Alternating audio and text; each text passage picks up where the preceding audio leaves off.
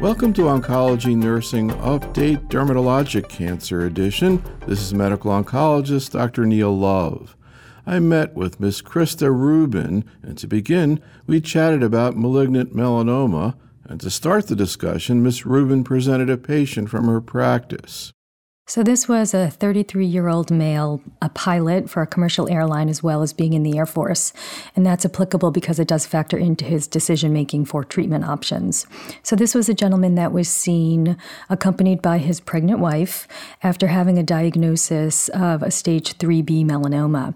He initially presented to a local dermatologist whom he did not have a relationship with. It was a first-time appointment after he noted a pimple-like lesion on his leg. And it persisted for a number of months and was enlarging, and he just thought that that was a little unusual. So he did pursue an appointment with a dermatologist, whom he saw within a month or so of initiating the appointment. The dermatologist evaluated this and felt it was not concerning, so a biopsy was not recommended nor obtained. This patient went home and for about a month just did not feel comfortable with that decision for not having a biopsy. So he actually initiated another appointment with a different dermatologist that was local. This dermatologist saw him, and given that this patient was a redhead and pretty fair in terms of his phenotype, she felt a biopsy was warranted because often redheads will not make moles or melanomas that are pigmented. So indeed, he had a biopsy of this lesion, which confirmed melanoma. He was referred to a medical oncologist who recommended a wide excision with sentinel lymph node evaluation. And the patient opted to transfer his care to a tertiary medical center here in Boston.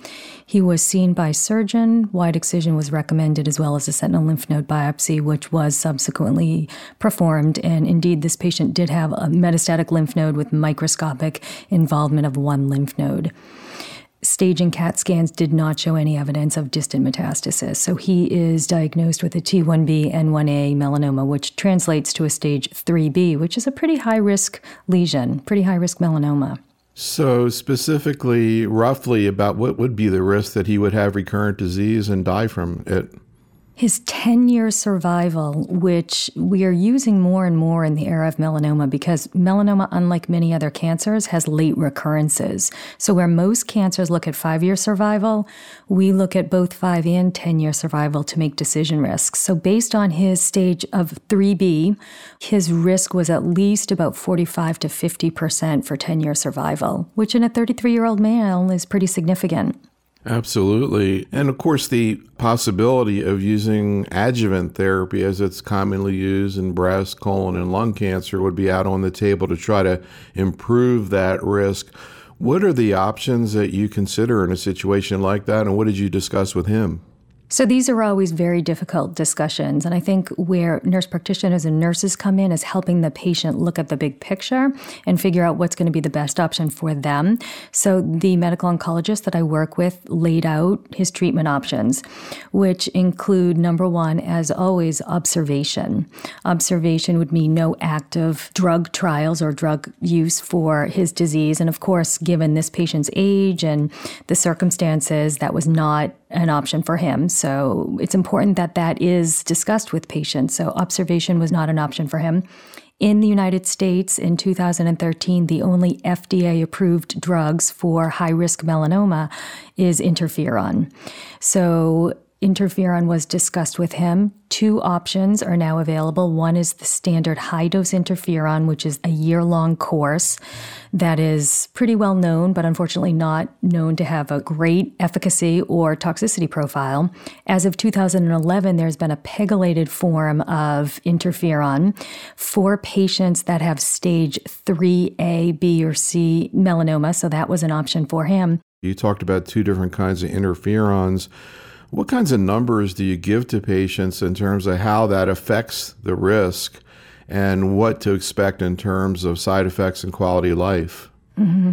Which is really important, the latter that you mentioned, quality of life. But to present the patient with information, a really kind of objective point of view is essential in describing the treatment options. Now, interferon, like I mentioned earlier, is the only FDA-approved therapy for high-risk melanoma. In this particular case, as in any patient receiving adjuvant therapy, the goal is to reduce the risk of relapse. And it's important to make that clear because this will not totally get rid of his risk, but it will help to minimize it. So it's a difficult discussion, but typically what we tell people for interferon is the 3 large clinical trials that were performed in the United States through the Eastern Cooperative Oncology Group clearly showed that there is definite an improvement in relapse-free survival. Only 2 out of the 3 trials demonstrated an improvement in overall survival. Reader's Digest version information that we provide to the patient is that most people will not benefit from interferon. However, for the population that does benefit, perhaps 1 in 10 patients who get interferon will be cured. Now, if you're that one person, and in this case, a 33-year-old male with a wife who's expecting a baby, why not? And in this case, this patient wanted to be aggressive, if you will. Interferon was definitely something he was interested in, and so he was leading towards therapy with interferon, the standard versus the pegylated form. Now, as he and you and the team contemplated these 2 types of interferon, how did you compare them to him in terms of what to expect, how long he would be treated, the schedule, and side effects? So what I typically like to do is start describing what interferon is. It's important that patients know this is not chemotherapy or anti-neoplastic therapy, as patients often stereotype cancer therapies to be. I explain it's a protein we all have in our body. I explain how it works. I explain that the toxicity profile related to this drug has to do with its mechanism of action. So I first describe interferon in generality, and then I go into explaining the difference between the high dose versus the pegylated form. Essentially, what I say as the nurse and as the nurse practitioner to these patients is the pegylated form is thought to be kinder and gentler. Its goal is really to be able to give the drug for a more extended period of time. The FDA approval was up to 5 years, but its goal is to minimize those peaks and troughs of the blood level and therefore offer a more gentle toxicity profile, which I have seen it to do. However, a 5-year commitment is pretty significant. And so that's a lot to ask patients to consider. In the clinical trials, the majority, approximately 70% of the patients, did not make full dose for the 5-year planned course. So what we tell patients is we will go as long as you're tolerating the drug, and the drug is tolerating you, if you will. And so we don't really say that we're committed to the 5 years. And that's important to really explain that we kind of think of interferon as a lock and key phenomenon where if interferon is the key that unlocks the immune system, we're not so concerned about dose numbers and duration of therapy.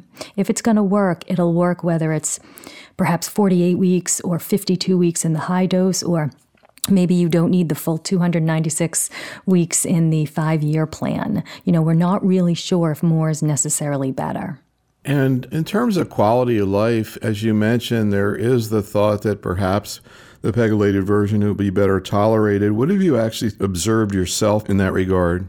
So I like to think of this in 2 different ways. When I explain to patients, I explain that the high-dose form is given for the first month as an intravenous intense therapy where the goal is to induce the immune effect. So therefore, the first month is called induction. And then the goal is to maintain that induced immune system. So the next part of, as you can imagine, is called maintenance. It's easy for me to say, but easy to get through those 30 days or 20 doses of therapy. Patients are coming into the outpatient setting every day. They have nurses there that are their cheerleaders. They're being evaluated. They're being looked at every single day. In some aspects, that's a little bit easier because what you need to do is just put your head down and get through those 20 doses with a lot of support from the medical team. When it comes time to do the injections under the skin for the rest of the 11-month course, the more acute side effects have abated. And so we don't see the patients really needing their medical team as much. And what are the key issues in both of these drugs in terms of side effects and how are they managed?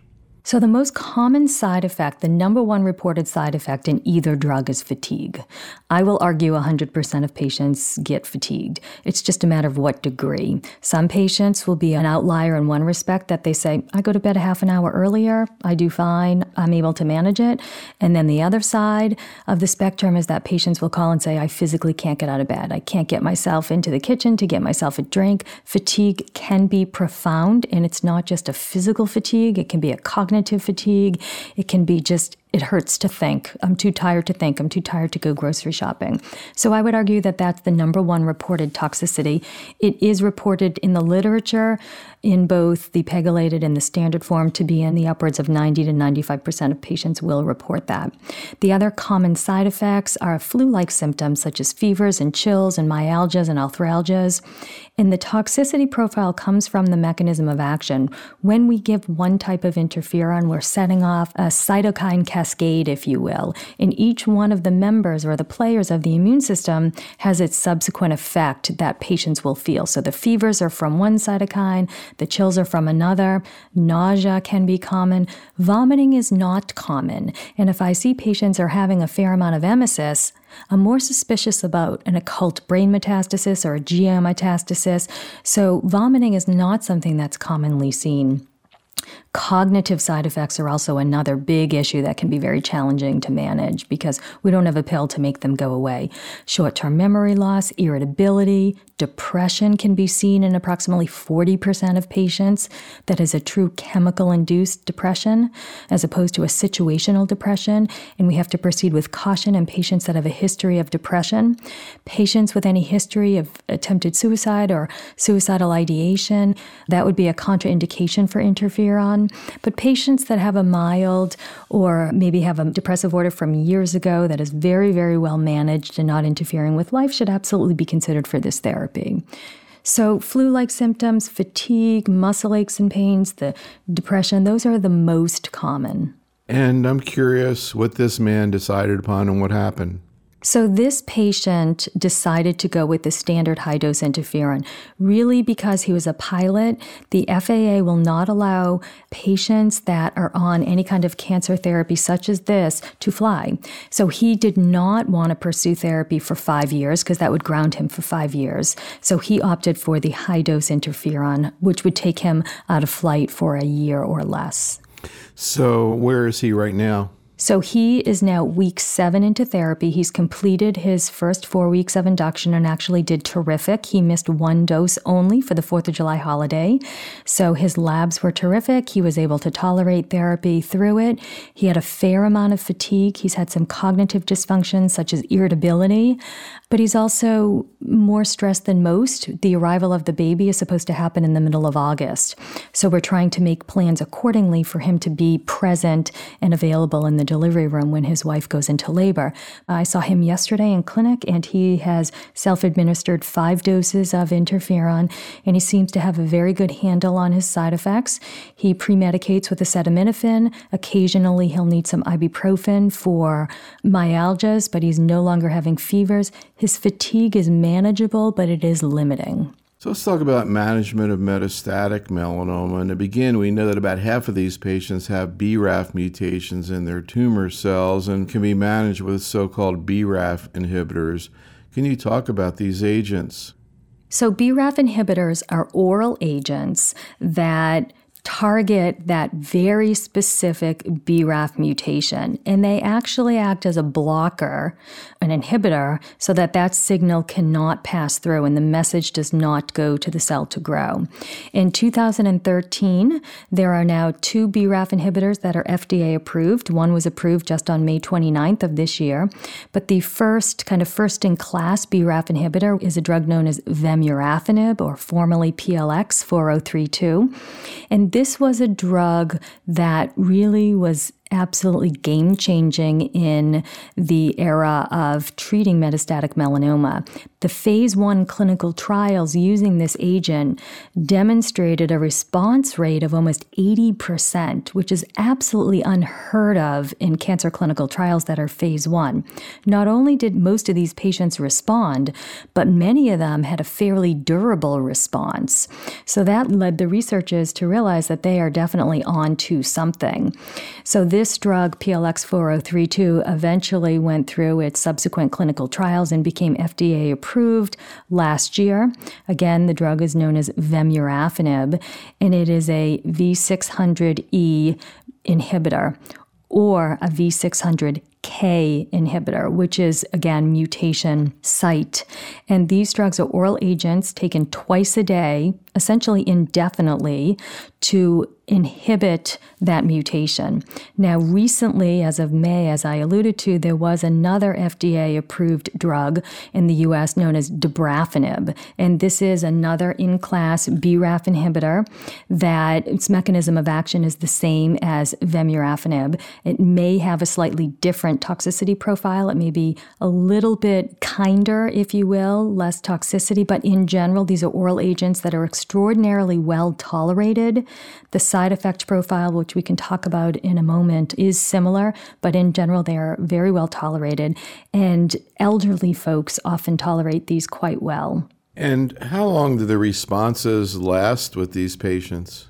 So that's what's unfortunate. Most people, at least with the vemurafenib clinical trials, unfortunately develop a resistance and the drug stops working. On average, it's thought to be about 5 to 7 months response. So unlike immune-based therapy, which is the other side of the spectrum for the treatment of advanced disease, most people on a BRAF inhibitor will respond. But most people will have a duration of response that lasts only about 5 to 7 months. Now, you mentioned the toxicities and side effects. Can you talk about those?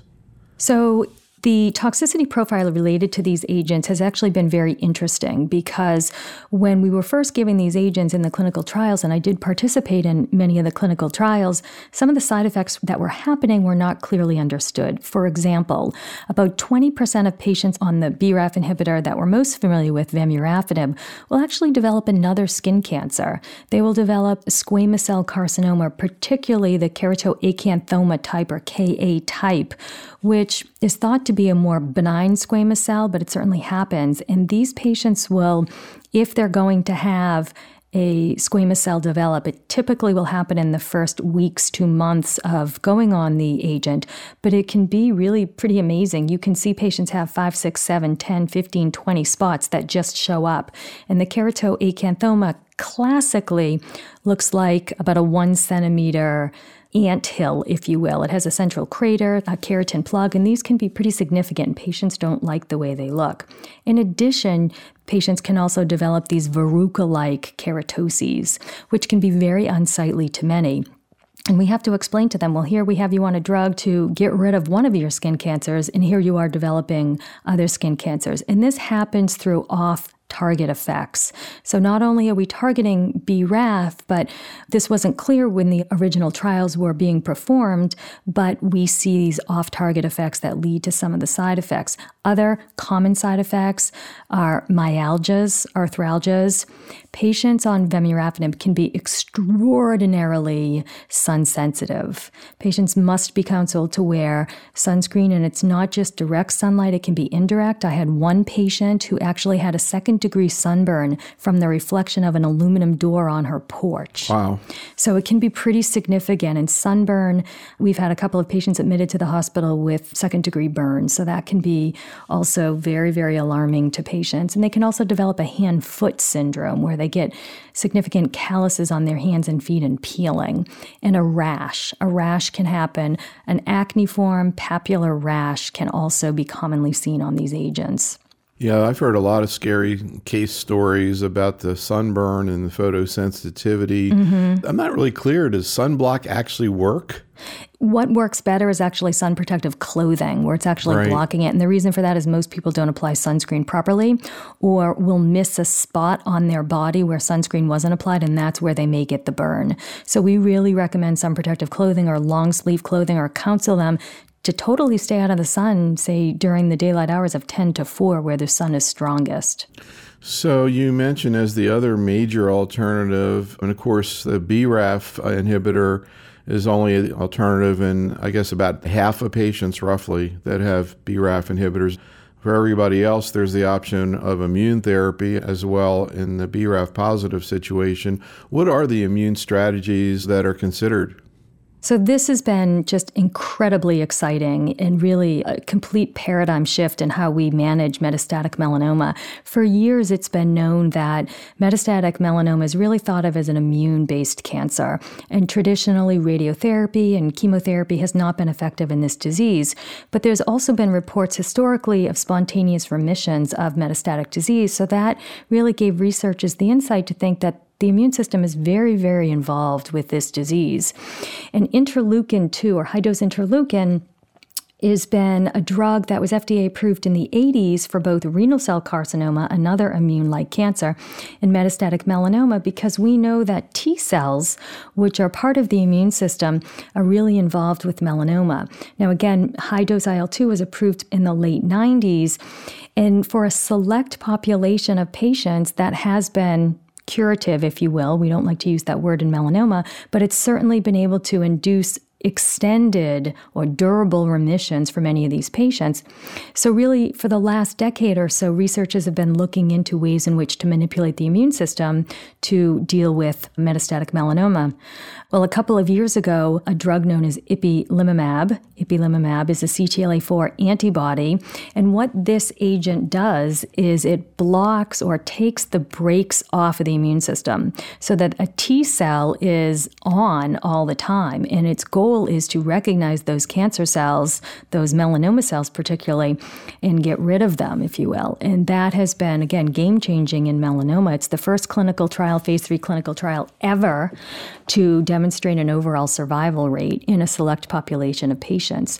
So CTLA-4 is another type of immune-based therapy that is now on the menu with high-dose interleukin-2, both with response rates that are certainly not comparative to the BRAF inhibitors. I mentioned before that the BRAF inhibitors, most people will respond, but few people will have a durable remission. This is the opposite. Immunotherapy, we see most patients won't respond, but for the ones that do, it will be a durable remission. So what is interesting is that even though a newly diagnosed metastatic melanoma patient walks through the door and we know has a BRAF mutation, that doesn't mean that a BRAF agent will be the first line therapy. And that can be very confusing for many patients to understand. We know that there's a better chance of getting patients into a durable remission with the immunotherapies, unlike the BRAF inhibitors. So people will say to me, well, how do you decide what the physician is going to recommend?